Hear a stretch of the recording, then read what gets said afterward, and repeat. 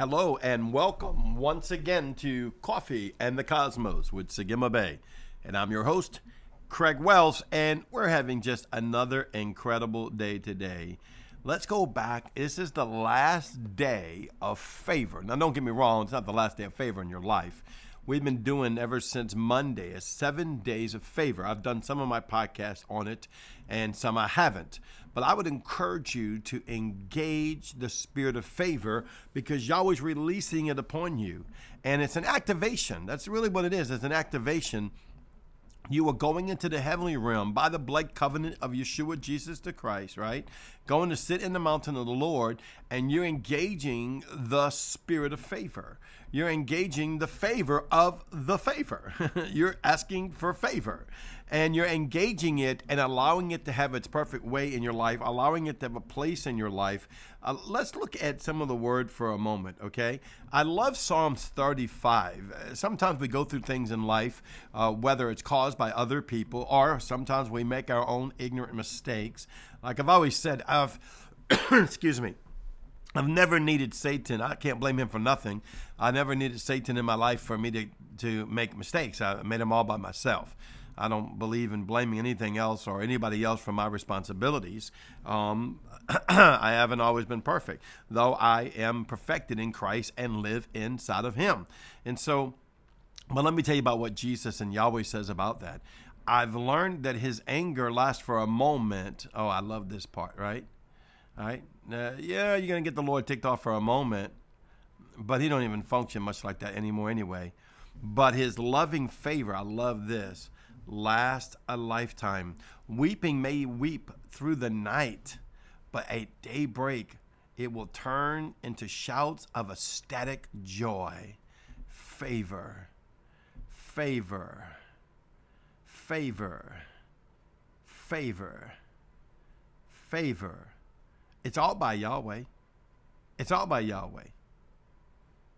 It's all by Yahweh. Psalms 25:13. Then prosperity and favor will be their portion, and their descendants will inherit the earth. Who's given this? Favor. Go back to Psalms 5:12. I'm sure I mentioned this week because I can't seem to get away from it. It says, Lord, how wonderfully you bless the righteous. Come on, that's you. Say, I'm the righteous. Oh, you don't know, I had a bad week this week. You know, maybe I got mad or maybe I did this or no, Yahweh don't work like that. Excuse me. Lord, how wonderful you bless the righteous. Excuse me. Father, how wonderfully you bless the righteous. I'll say it again without coughing. Lord, how wonderful you bless the righteous. I used to read that and I would be like, oh God, you bless the righteous. Am I righteous today? Old age taught us a lot of condemnation, a lot of guilt and shame, a lot of self-judgment, self-hatred really. And really taught us that because we're saved, we hate our body, we hate our spirit, we hate our flesh, we hate anything that doesn't seem to be perfected and lined up in Christ. And it sounds good. I know it sounds good, but that's not really the way how it is because you are lined up and perfected in Christ because of Christ. You are the redeemed of the Lord because he's the redeemed of the Lord with inside of you by the blood of the Lord. Why? His favor is upon you. So when I look at now Psalms 5:12 and it says, Lord, how wonderful you bless the righteous, I automatically include me. I'm the righteous. Oh, that don't mean I didn't have a bad week. That doesn't mean I didn't say something stupid. I didn't do something stupid, though I don't try to. I'm not out there intentionally trying to do things stupid. But on the same hand, that don't mean that we don't, right? But his favor. I love this. It says, your favor wraps around each one and covers them under the canopy of your kindness and joy. This is why I love the Passion Translation. They talk about the heart of the spirit of the word.